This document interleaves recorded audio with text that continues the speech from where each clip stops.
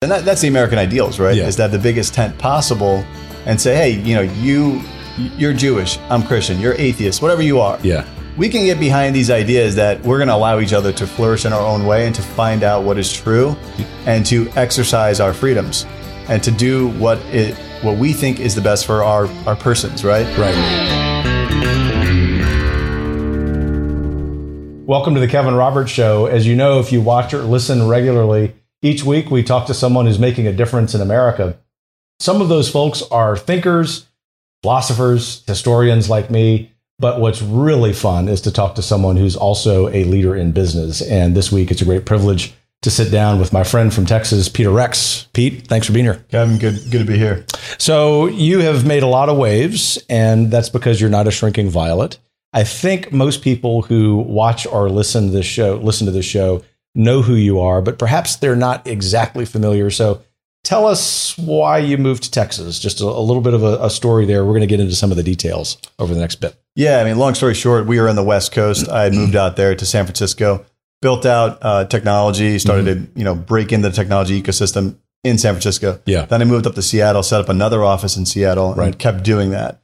But along the way, I realized, sort of triggered by COVID, the opportunity to act upon this. But it was a growing realization that the West Coast, particularly San Francisco and Seattle, was becoming increasingly intolerant.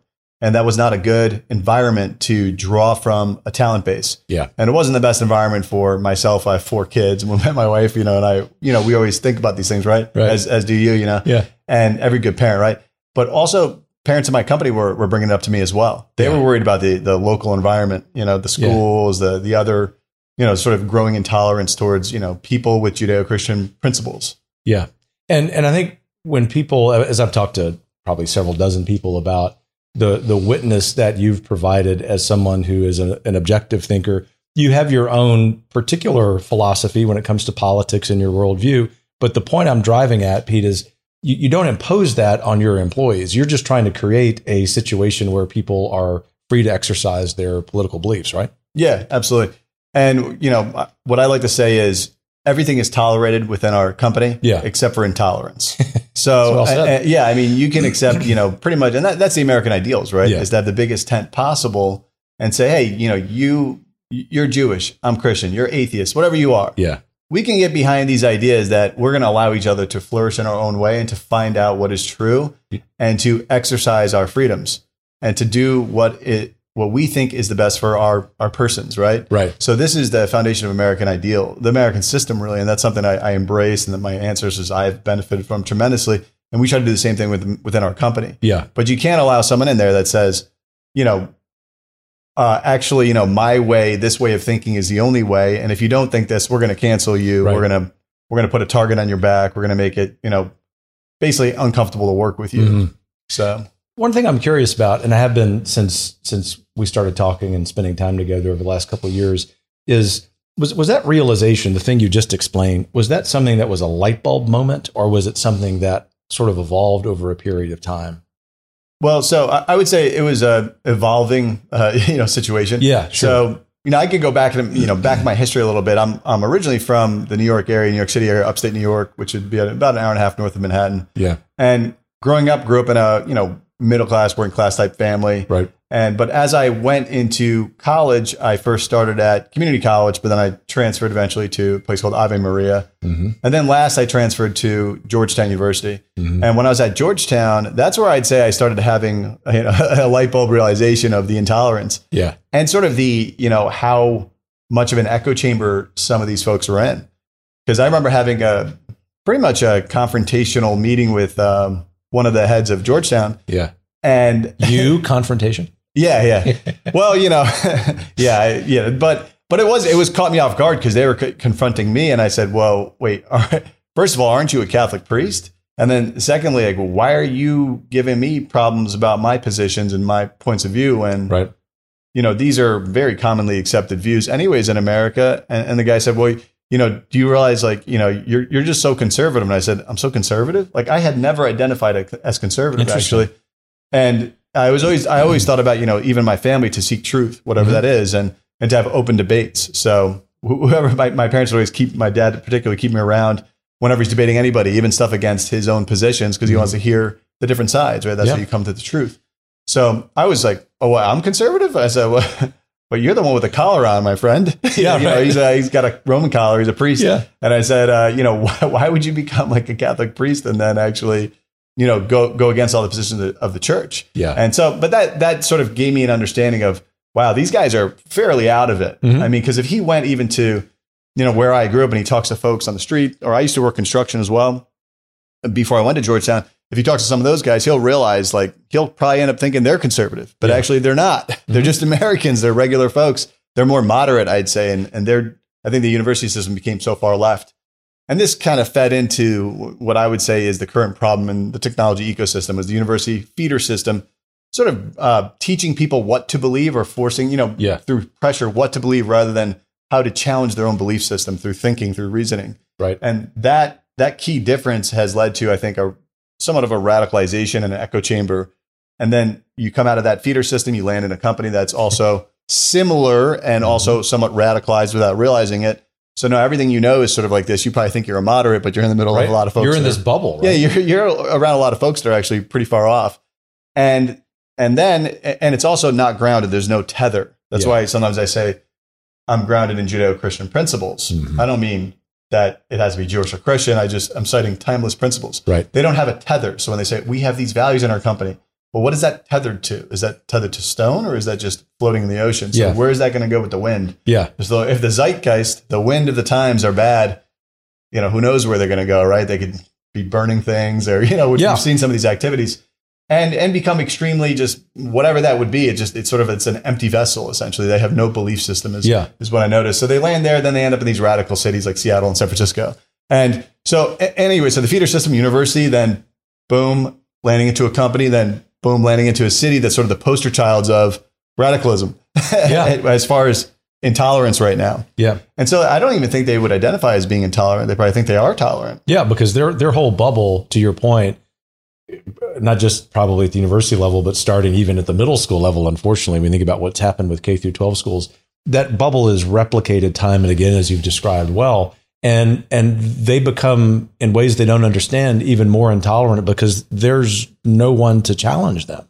It's a real tragedy, especially if you think about the timeless principles on which our country was founded. Neither liberal nor conservative in sort of a general sense. It is ultimately conservative in ways we might talk about. But let's get back to your story. And so you're at Georgetown, you finish there, you have this interesting conversation with a priest friend who's in his bubble, and eventually you start a very successful business. What's the business for people who aren't familiar with it? Yeah. So, well, right now what I'm doing is I'm in the technology industry. So I have 10 technology companies I've, funded, financed, built out over time. And those are all early stage companies. And, we've gone all in. A lot of the folks in our company have moved across the country to join the company, or moved with us from San Francisco to Seattle and then now over to Austin. And so, and that's all focused on the technology area, but historically, when I go reversing back to when I first got into business, into entrepreneurship, it was sort of, I backed into it as somewhat of a last resort, something I hadn't considered. Yeah. In college, I never thought about business, actually. Never read anything about business. Wasn't interested at all. Sort of considered, business folks to be a little bit on the, just kind of like. Oh, just say it. Yeah, just not really into anything like mission oriented, not really. Yeah, got it. I have some words for it, but probably inappropriate for the podcast. But fair enough. But I tried to egg you on, but we'll stop there. You don't even have to. But but basically, for whatever reason, I just had no interest. You could have told me Bill Gates outside your apartment during college, and I said, cool, not going to be. You weren't starstruck, but don't care at all. That's right. But coming out, I had sort of tried different things. I thought, well, maybe I'm called to actually go to mission work or priesthood or something like that. Yeah. But I realized, that's not going to work for me. There's a little thing called obedience, and I don't really have that. So this is a theme already in this conversation. Yeah. So then I get out, and I'm thinking, well, maybe when I went to Georgetown Religion, I thought maybe I get into politics, some public service of some sort. But I just don't dig that. That's for obviously I'm glad that people are over there doing that, but that's not for me. Right. And so then I say, I realized that I don't take to authority really well. I'm much better on my own, doing my own thing.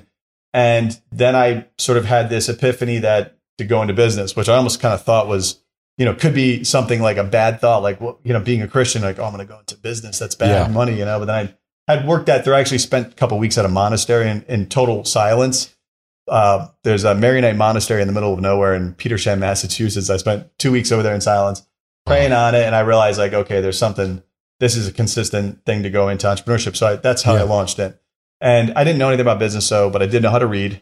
So I had done philosophy, political philosophy, sort of a Straussian way to educate yourself. Right.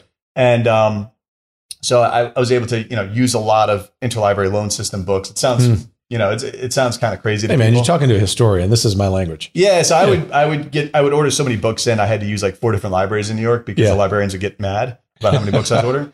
So I'd get them from different libraries and I just worked through and eventually came up with a plan how to get in the business. And I came through the real estate side because you can buy larger assets. Right. So fast forwarding then, over time, in the interim, I ended up fast forwarding, I bought a few $1 billion of assets in real estate, particularly making a strong bet on a contrarian bet during the great financial crisis to buy up a lot of assets in Texas and Florida because I thought those would be good areas long term. Right. So in the interim during that, I also did a CPA and did a law degree at Harvard. So that's kind of my quick story. I noticed along the way a lot of problems within technology in real estate, how bad it was, but I saw that as a huge opportunity. Yeah. So that's how I got myself into the technology industry.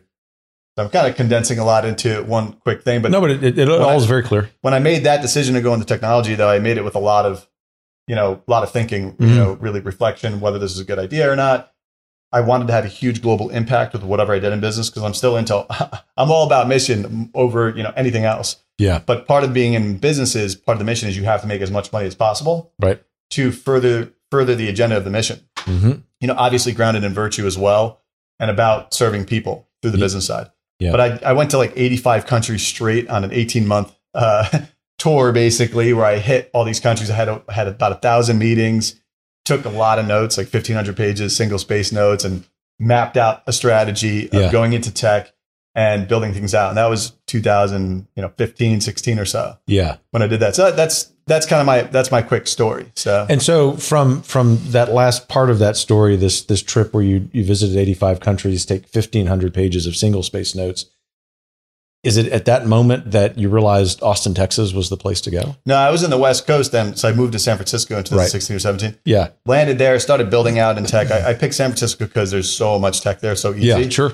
Makes sense. Yeah, and I was able to use some of my earnings, my own cash, to get a lot of consulting. Yeah. So I'd get, best consultants in the world, hundreds of hours on every aspect of technology, architecture, product management, product design, how to do everything you can think of around building a technology product. Yeah. And getting the best consultants one-on-one and just mapping it out on a whiteboard, hours and hours and hours of this stuff to really get a good foundation to understand, how to do this. And then I started building, going after a myriad of problems. And that over to, and then I went to Seattle because Amazon does technology very differently. Same with Microsoft, then San Francisco. Now they obviously both do it on huge scale, trillions of dollars of scale here. The biggest companies in America are tech companies, and they come out of only 2 spots, Seattle, San Francisco. That's it. So, and it's because tech is tremendously profitable. So, but trying to understand that, getting my head around that is why I went to Seattle, because they just do it so differently. Would you explain that for this layman? I'm sure a lot of people in the audience are curious about that. Yeah, the difference in how tech is done between Seattle and San Francisco. Yeah. So, I'll give you a quick, and I don't even think San Francisco understands it. Interesting. And I don't think Seattle really knows too much, like what's the difference actually. Yeah, okay. Because either side doesn't quite, they are very similar, but they do things very differently. Yeah. So I would say San Francisco has an ecosystem, but the way it operates is simply that you have a huge venture capital. So you have most of the money out there that's going through venture capital funds. Yeah. That's mostly in San Francisco, the Palo Alto, Silicon Valley region, right? It's all kind of the same. That ecosystem has caused, the money they deploy creates a lot of opportunities for startups, which then attracts a lot of talent, which then has attracted other things like accelerators, like they call it accelerators, things that help to spin up companies faster. Okay. Take a company that's already spun up, but then make it go faster and get bigger. Yeah. Help give them all the tools, the knowledge they need to grow huge, like Y Combinator is one of them. So you have this whole growth and ecosystem, sort of an agglomeration of different things around technology in San Francisco. The money side being the venture capital funds, who are, kind of, I call them the house in gambling. They're sort of the house always wins. The VCs always win. They generally not really losing. Yeah. Now these entrepreneurs that they call them, because a lot of them are not the most, not really, the most impressive entrepreneurs from understanding total business, right? But they understand a specific piece of tech. Got it. They will receive funding from these VCs, or seed capital, angel fund type groups, right? They'll get the capital, they'll deploy it, but a lot of the strategic thinking, a lot of the higher level thinking is provided by the venture capitalists themselves. Yeah, that's sort of San Francisco. So you just have like a huge gambling house. A lot of these entrepreneurs in there. Most of them don't win, they lose, but the VCs win. And in general, the total net pie continues to grow. That's kind of San Francisco. And then you go up to, and then out of there, you have huge companies that just grew out because they hit market. Because when you hit market in tech, it's massively profitable. Yeah. Because it scales infinitely. It's like if you could, sell this bottle of water, you create the bottle of water. It's a great bottle of water, but you don't have to create 1 million of them. You can just create this one bottle of water and sell it 1 million times.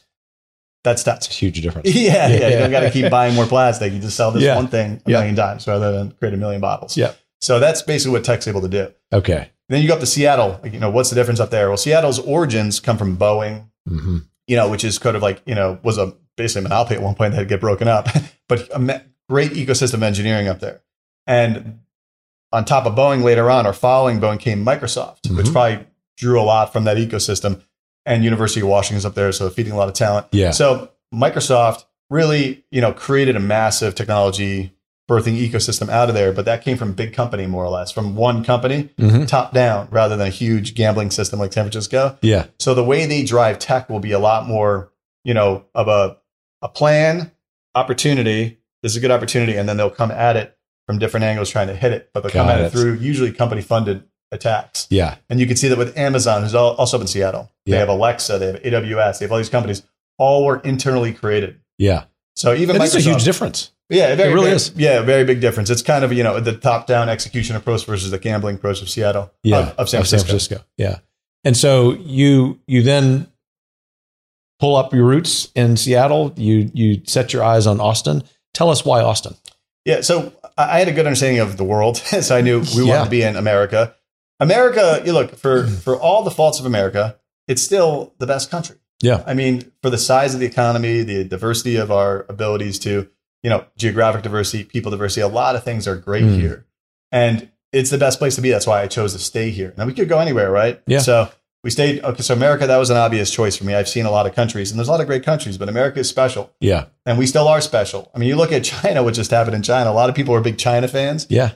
For example, a friend of mine that I'm, connected in when I was in Shanghai, he's a guy I went to Harvard as well, and he was in love with China when I was there. So I couldn't even make any critiques. He'd be like, "Oh, come on, don't say that." Even up and through COVID, he was still in love with them. And I said, "Man, I thought, man, this is like real infatuation almost. Yeah, you're not thinking." Yeah. So, but anyways, now he's back in the States. I just talked to him a few weeks ago, and he absolutely hates China now. And I said, "Well, what happened?" He said, "Man, it's like I fell in love with this woman. I thought she was perfect, and all this other stuff." And it turns out she's a meth head, crazy psycho that wants to kill me and take my children. What a story! Because during the lockdown, him and his wife are worried they're going to take their kid. Yeah, because of COVID or something. It's a 2-year-old child. And this is not an unreasonable fear. No. He said people are getting pulled out of the building and stuff. They're coming in, force testing, and he just realized, wow. So I mean, for all the faults of America, we're still a great country. Yeah, and it's great. We're so blessed to be in America. So, but anyway, so I knew America was the choice. Within America, I said, okay, let's pick a ground where we have good ecosystem. Good environment, good feeder system of talent around me, because talent's going to be key. Yeah. I got to be able to either get it locally, preferably get it locally, and then attract people to it. So it can't be a place that's like, podunk, like, I don't know, some place, I don't want to offend people, but Podunk, North Dakota. I won't egg you on. Yeah, there so you go. All right, I just did. All right, whatever. There's not too many people from North Dakota, but there's good people in North Dakota, and they got great fracking going on over there. That's right. In Williston. But anyways, the bottom line is you get a place where if I tell someone, hey, it's over here, it's attractive, right? Yeah. So Austin sells well. So that's an attractive thing. Texas, though, surrounds Austin. 95% of Texans are not in Austin. They surround Austin. Yeah. And it's still the capital of Texas. So even if it is, a lot of people say, oh, it's so liberal, this and that. But first of all, it's Texas liberal. It's not the same. Yeah. So, it's not Seattle. No. People got gun safes and stuff. And they're not, they might be like, identify as liberal, but they're not that liberal. They're pretty cool still. Yeah. They're not like crazy, So, and on top of that, you're still surrounded by 95% of Texans who have a very strong civic virtue. Because I've been all over Texas. I've been also all over the country. But I've been to almost every part of Texas. And you can just see a consistent thickness in the culture. Yeah. That will not change for 100 years. Like that's so hard to build. It's just once you get it, it's hard to lose it. They have that. And I can benefit from that by building my company out of Texas. Yeah. Well, and we've talked about this before, but I think it's worth highlighting for the audience that, especially those who understand this mystique about Texas, perhaps they find it's a little insulting to them as non-Texans. But for you and me, we consider ourselves adopted Texans, that it doesn't matter where you go in the state. That this is the point. That this is a state that is as diverse ethnically, religiously as California. And yet that thickness of that culture, as you put it, this civic virtue, which often comes across as Texas pride or Texas bravado, it is invariable from big city to small city, from the Rio Grande Valley, obviously predominantly Hispanic, to West Texas, to the Panhandle. And ultimately, there may be a lesson there for the future of America. But I think it's really important for people who have scratched their heads about you're moving to Austin, and they're scratching their heads because they know Austin is more liberal than the rest of Texas, to understand it's still Texas. And it's probably been rather easy for you to attract talent there. Yeah, I mean, Austin sells well. It's got great music. It really is a great city. You know, so the and it's always a plurality of factors when you decide anything, because it's based on your strategy, right? Right. But when I thought about the opportunity to move the company, because during COVID, when COVID first hit, it was in May. Mm-hmm. When it first hit, we did an oil trade that was a very aggressive trade during March, when Putin got in dispute with Saudi Arabia. We did pretty aggressive trade, and that was a huge win for the company. In May, though, we sold out of positions, and then I thought, what else can we do here? Yeah. And I said, man, what's unique about this is no one's going to school, which means I could possibly move the company easier, because that's the biggest limiting problem, right? Yeah. You know, spouse, like people don't want to move the kids in the middle of schooling, or if the kids are at a great school, they don't want to do it. Yeah. But they already announced in Seattle the whole next year will be canceled. Right. So I said, okay, well, that's an opportunity. And I'd already been thinking about maybe we do move the company at some point.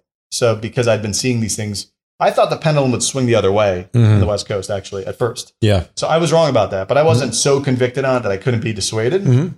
And I never am anyways. I always have a strong position, but I'm willing to change. You're really willing to look at the other side. Yeah. I hear it out. So I thought about it, and I said, well, this pendulum keeps going the wrong way. You know, how much worse can it get? Is it going to come the other way now towards more moderation? And I think over history, people make the mistake to think that things can't get worse. Yeah. Because sometimes when things get worse, they then come back and they get better. But sometimes things continue to get worse. I mean, Cuba's been the way it has been since the, 50s or whatever, the 60s under Castro, right? So, and if you go to Cuba, which I've been, I mean, you'd be driving cars that are like, made in the 60s. Yeah, it's bonkers. It's like things could go sideways. They could also go worse, right? Yeah. The Roman Empire, right, in the 300s, like they thought, okay, Rome, the great Rome, it can't go down. It turned out it just started crumbling from within. And then all of a sudden, barbarians, Attila, these people came, crushed it, So it's like, it could happen. What is going on? Barbarians are coming into Rome, So, but, so I think things could just go, a lot of people think, oh, this can't. And so, it could keep going. And I'm going to have to bet the company future and all my work. And, one of the phrases that comes from the gospel in my mind, but it's a nuance of it, it says, what profit has a man to gain the whole world, but to lose his soul in the process? And, what profit do I get as a business guy, right? As an entrepreneur, I build a company, but I lose the soul of the company in 30 years. Yep. Because the employees are psychopaths. Yeah. You know what I mean? And they hate my Christianity. They hate like American freedoms. They hate all that stuff because they're like, they've gone crazy. Yeah. And it's like, we could try to convince them not to be crazy, or I could just say, I'm out. I'm not going to take that risk. I'm going to build this in a place that I feel that I'm on more solid ground. Yeah. And so Texas has afforded you that opportunity. So you've got more than a couple of phrases that are catchy and really fascinating, but we'll key in on a couple of them. The first is your concept of new tech ecosystem. Explain what that is. I know that you've touched on this, but for the audience, for them to understand, what I would argue is, even though you are a modest guy at your core, a real contribution to American business right now, this concept of the new tech ecosystem. Yeah. And I'm actually not very modest, actually. But you're more modest. You're more modest than some people think. Yeah. I mean, how about that? Oh, well, for a New Yorker. Yeah. Well, the thing is, Kevin, I try to have humility. And okay. There you go. Yeah. Humility. Yeah. So this is learned. I prize humility. I don't prize modesty. I think modesty that's good. It's been a butchered virtue where people now are like, oh, I'm modest. I'm a Christian. Go high. It's like, what are you doing? I knew I could egg you on. This is great. Yeah. So, but what was the thing that you asked me that? I don't even remember, man. Come on. New tech ecosystem. Yeah. So bottom line is this, right?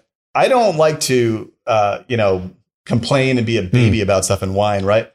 Unless I'm going to go do something. So I started seeing these issues with tech. I started seeing, worse and worse stuff happening. Didn't surprise. I mean, well, some things didn't surprise me. Some things did. I was surprised about the boldness in which they used their power to basically manipulate things. Coming into the election of the president, whether you like him or not, who cares? It's the sovereignty of the American people is at stake. That's what's at stake. It's not about actually whether you like some candidate or the other. So that's what the problem, right? If another country did this, what happened, we'd be at war with them, 100%. No question, it'd be total war, and rightfully so, right? So, but we had the enemy usually is within, and the enemy now is tech. It's not big tech; it's all tech. All tech. That's the problem. And when I say I don't like to whine about stuff, else I'm going to do it. I first like to diagnose the problem. That way, people understand this is serious. Like, it's not just that they're going to stop you from expressing yourself and your freedom of speech on these accepted public forums like Twitter, Facebook, etc. It's not just that. They can also block your ability to manage and communicate your information and your data systems. That's Amazon, Microsoft, right? And I think we all know this now. They can also deplatform you off your mobile devices. They can also take your books down, which has happened to people that are legit. And I've talked to these folks. They're legit folks that are not crazy. And like Ryan Anderson, our former Heritage colleague, is perhaps the best example. These guys are legit guys who are good people, and they're not saying anything violent. They're just standing up for Judeo-Christian principles or American ideals, whatever you want to call it. And they're being, their books are being taken down, whatever, from what is currently the accepted system of how people shop and how they get their information. So this is huge issue. But now we also have, it's all, why I say it's all tech, it's not big tech, because then you have GoFundMe with the truckers, right? They're not allowing funding to go in there. What GoFundMe nonprofit? What are they getting involved? GoDaddy kicking off Texas Right to Life. Don't let them have on. Don't let them host their service on there. Mailchimp, they blocked something to do with some Tea Party or whatever. I don't know. And I mean, these are all folks I grew up with. You know what I mean? These are these are American people, and they're getting blocked by these folks. So it's a serious issue. That's all tech. So that's the problem. The solution, though, is what I want to move towards. But you can't have a solution unless you know what your issue is. Right. You have to identify the enemy and know how the bad problem is. How bad is it? What is the nature of it? So I think you understand that. So we have to create a new tech ecosystem. Bottom line, we need a new tech ecosystem. We need new tech leadership. New, that means not a morph of the old, like straight up new. We need something new. And what I'm doing is it's basically, and there's three things that need to go into that. One is you need new soil. So we're positioned out of Texas. That's part of it. And second is you need two legs to stand on. And the two legs you need to be able to stand on are talent. You need to get people stepping in, leaving the companies that they're at, these, bad companies, and coming over to companies like ours that are good companies. Right. You also need new talent coming out of these other schools like Hillsdale and some ones I respect. Like I went to Hillsdale and gave a talk up there because I was trying to, they're not paying me for this stuff. I'm up there trying to inspire kids to get into entrepreneurship and tech, right? Because particularly tech entrepreneurship, because of how much influence it has, right? We need people that are thinkers coming in, right? So, and the second leg to stand on, absolutely critical, this will not work, is investors, capital. If we don't get capital, this thing is not going to work. I've put in well over 10 million in my own cash, more towards 20 or 30 million in my own cash to build this stuff out. So I'm all in, right? But I'm definitely going down if I don't have help. Right. And same with our team. They've done tremendous sacrifice, the guys on my team. They moved across the country. Some of these people have 3-4 kids. And they're just all in trying to build this stuff out because they are on board to create new tech leadership, to have an impact and create tech that empowers people and doesn't try to disempower them. So it's like, it sounds like simple stuff, but this is very serious stuff. And their spouses have made sacrifices as well. But we're going to lose unless we have capital and talent step up. And a lot of people with capital will be like, oh, I don't do tech, this and that, because a lot of conservatives are like this, right? Sure. Yeah, there's a real hostility. But come on, conservatives are smart. Like, use your brain. Are guys in Silicon Valley smarter than you? Like, no, they're not. Trust me. Like, have a conversation. Talk about anything. Literature, history, philosophy, theology. You'll realize these guys don't know a damn thing about these things. Like, I don't know if they went to school sometimes, but no, they're smart people. They're good people. I have a lot of friends out there, But let's be honest. Their civic knowledge is about that is really half an inch. So I think for the conservatives, for libertarian type people that are not already in touch with these tech ecosystems, they need to first acknowledge a fact: tech is the most profitable. Why? Look on the public stock markets. What are the $1 trillion companies out of the United States created? Apple. They're all tech companies. That's it. That's right. So they're all tech companies. That is what is created the most wealth. So that is like a fact. So why is that? And why are all these companies make so much money? It's because it's tremendously profitable to invest in early stage companies. because you get this, what they call the power law. I'm going to quickly explain this so you get an understanding of it as well, because I think it's very important that people understand how you make money off this. Yeah. Because that you do make money, I think is a fact, but how do you make money? Because then people, if they get scared, if they don't know how it works, right? It's, first of all, it's very good to have a diversification strategy anyway. So you could have real estate, you have a lot of stuff, but tech could be a diversification. You should have it. It should be. It has outperformed over time, right? Mm-hmm. But how do you think about it? Do you just bet on one company? No, you have to spread your bets. That's the nature of it. Yeah. You need about 10 companies. Mm-hmm. You need to spread your bets on 10 companies. Mm-hmm. I actually I've created, what we have is 10 companies. I did it partially to make sure I don't lose money and my investors don't lose money. Yeah. So it's long-term self-interest. Yeah, sure. I've never lost an investor's money and I'm not going to start. So I've spread it over 10. But if you look at financial history, generally 1 to 2 crush it out of 10. Yeah. And then, 3 or 4, whatever, do like okay. And then 2, some of them are just total duds and they blow out. They don't work at all. And it's hard to predict which ones because these are early stage tech. So it's hard to know what is the performance of this. Yeah. And, there's a book on this. I think it's called The History of Venture Capital or something like that. There's a bunch of books that I've read on this. Not too many are good, but there's one that was okay. It was pretty good. I'd say it was good. And it goes back to the whaling days, same exact power law distribution models. Interesting. Follows the same exact pattern. So this stuff is like, the guys out in Silicon Valley that are investors, they understand this and they're making money, like crazy, right? Yeah. But we need the conservative groups, conservative folks to step in and to back companies like this because we need that money. Yeah. And we need the talent to step in as well. Because a lot of talent might be like, oh, how is this even going to work? I'm going to tech that's kind of scary. No, don't worry about it. You will figure it out. And you are smart. Get in there. Steve Jobs, he didn't have a technical background really. He was liberal arts background. Yeah. People forget that. Yeah. And not the most well-educated liberal arts, but still fairly okay, you know? And he went in. A lot of leaders don't have technical backgrounds. Peter Thiel didn't have a technical background, philosophy background, I think, and then legal. And then a lot of folks he brought in also were similar in that aspect. So if you're trained how to think, you'll get your head around this and you will understand it and don't be scared of it. We need people jumping in. Yeah, it goes back to what you said. Remember that we know how to read. Yeah. And the ecosystem thing is if we don't get this ecosystem going, so you have this talent and capital, it will start to grow on itself and create an agglomeration that is separate and apart and different and new around tech. Yeah. And then it can compete and give an alternative to Silicon Valley. But you need to do that because the density, the talent in tech, the cutting edge talent is in these two areas, San Francisco and Seattle. So even when we're recruiting, we're pulling these folks from these places and moving them into our company. Thanks for that extended explanation, which was very good. And I'm sure our audience appreciates it. I want to have a couple questions before we wrap. And the next one is about this other phrase I've seen you use and seen you do some interviews, and it's servant capitalism. You and I, because of the faith we share, I think understand that. But I think it's something that could be broadly applied to the center right of the United States. We would like to think perhaps even folks left of center would accept that, but maybe that'll take some time. But just give us an understanding of what you mean when you use the phrase servant capitalism. Yeah, and what I'd say is, first of all, both the left and the right should accept it because it should be about what's true. It's not about what's on the left or what's on the right. That's right. So capitalism is certainly the best form. I think that, anybody who knows anything about history knows that is the best form of wealth creation. Yeah.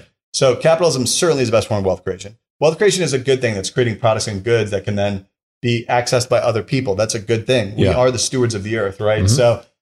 So that's a good thing. And that's the best system is capitalism. Okay. So boom, let's put that aside. Now, okay, is that good enough on its own?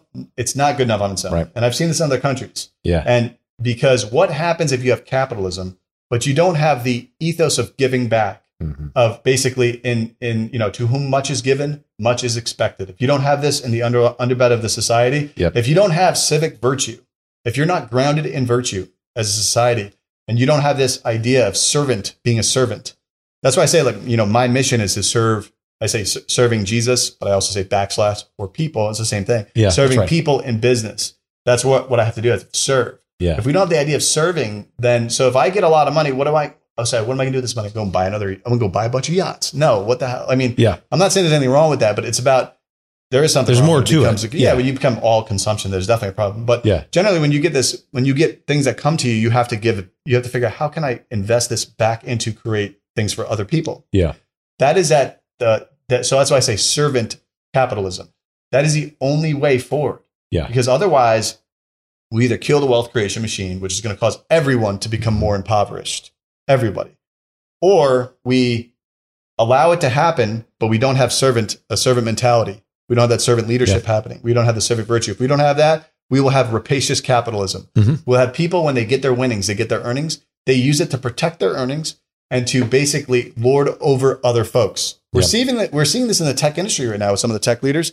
They use their money and their power to lord it over others. Rather than empowering folks and in allowing their voices to be heard, they try to silence them using their power. Yeah. So this is what I took rapacious capitalism. So actually, they're on the far left. They might say, "Oh, we're against capitalism." Yeah, right. Yeah. You are for capitalism. You're you're a tyrant. Especially when you're rapacious. Yeah, exactly. Especially when they can be in collusion with big government, right? Yeah, that's one of the problems. So that's hopefully a good segue into the last question, which I've been real excited to ask you. I ask most of our guests, and it is: in spite of all the challenges that you see in America, why did you wake up this morning optimistic about America's future? Yeah. So, I mean, I would say a number of reasons I can get into, but let's put it like this. This is not the ninth inning, like we're about to lose. No, this is not anything. I mean, seventh inning stretch. We haven't even started the game. Yeah. Okay. Like, this thing ain't over at all. I'm telling you, it's not. Now, there's a lot of evidence of this, by the way. People are stepping up. They realize what's happening. It is far from over. However, if we don't do something, as you slip it further, it's harder to grab it. Yeah. So you got to move fast, and we got to move up and push against and fight back. Yeah. And we got to step up, get on the offense. Get offensive on things. Start moving, not offensive, but get on the offense. Yeah. But start moving and creating power structures that are actually going to be about causing people to flourish, about life, liberty, and the pursuit of happiness. Yeah. And I'm seeing in my own company. So even the phenomenon, and I'm going to use the T word right now, which is, I call it the T word, Trump, is even with Trump, right? Historically, by the way, I'm not really into Trump that much historically, but when you look at when I step back, I look at what's going on here. What you can see is hope actually in that. Because why? Because people want something and they see something's bad. Yeah. So they're going to go for somebody who maybe is very distasteful to them in many ways, right? Because they need this, they see this big problem. Yeah, they see it and they're waking up. Yeah, the American giant is becoming awoken. It's like the Japanese when they attacked us. I fear we have awoken the American giant. Yeah. Well, it took America to wake up a little bit from that. When that happened, it started turning it on, and it takes a while. Yeah. But eventually it's awake. America is it's funny because they talk about woke. Yeah. America is actually, in proper sense, is awake now. That's right. They know what the hell's going on. It's happening, and the wheels are turning, man. So like the war machine's starting. Yeah. And we're on the forefront of it with my company. Yeah. And pushing in the technology industry to take leadership and basically make sure that American ideals are preserved and promoted and embraced. So and we can see all sorts of sign. I mean, in my company, just as an example, I've never marketed to, just as a case in point, I've never marketed to West Point people. I have 5 West Point people in our company, all from different types of companies within the tech industry that have moved and joined our company. Yeah. We have people from Tesla, all West Point, Tesla, Uber, Google Ventures. Amazing. Yeah. It's crazy. And Amazon as well. Yeah. So that we're at these cutting edge tech companies that I think realize, wait, hold on. I risked my life, did far more than I personally have ever done. These guys have done, right? Because they actually put their life at risk for American freedoms and stuff. But so I have a lot of respect for them. But so they have actually put it all on the line, and they're thinking, I'm at this company that's fighting against what I almost risked my life for. Yeah. They're probably thinking this, and they're selecting into a company like mine and moving and joining us. And these guys are also extremely high caliber because we only hire elite people in our company. So, but we've never marketed to them, and they're joining our company, and we're getting a lot of other folks like this. Yeah. It's exciting. They're not all a bunch of Christians either. A lot of our folks coming in, we have definitely Christians, but we also have guys who are like agnostic. I have one guy he says he's an anarchist, actually. But anyways, I think he thinks I'm one as well. But I told him I'm not that extreme, man. Yeah. Like, I am libertarian oriented, but you're crazy, man. Yeah. But but he wants to be in a company that is, allows him to just be himself. Right. And like that's why he's with us, and he sees the problem of this intolerance because he was from one of the Soviet countries. So he knows. Yeah. So he sees what happens, and his family moved out of that. And he's excellent at tech, but he doesn't want that to happen. He's wanting to be part of creating something like that. So there's tons of hope out there is what I'd say. And I think the game has just started, and we're going to crush him, man. We will win. One of my motto in the company is find a way or make one. Yeah. So, I love it. Yeah. We will find a way or make one. Yeah. So, and right now we're making one on the tech side because we didn't really have a way out on the West Coast. So we're making one out of Texas and creating new leadership. Man, I love that response. Thanks so much, Peter Rex, for being here with us, for everything Kevin. you're doing. I appreciate it. Yep. Thank you for all you do and Heritage as well. It's a privilege. We'll do it together. Yep. Well, folks, hope you enjoy that conversation with Peter Rex. We will be back next time, probably with a guest who doesn't quite have Pete's passion, because that's hard to match, but someone who is an equally good patriot. Take care.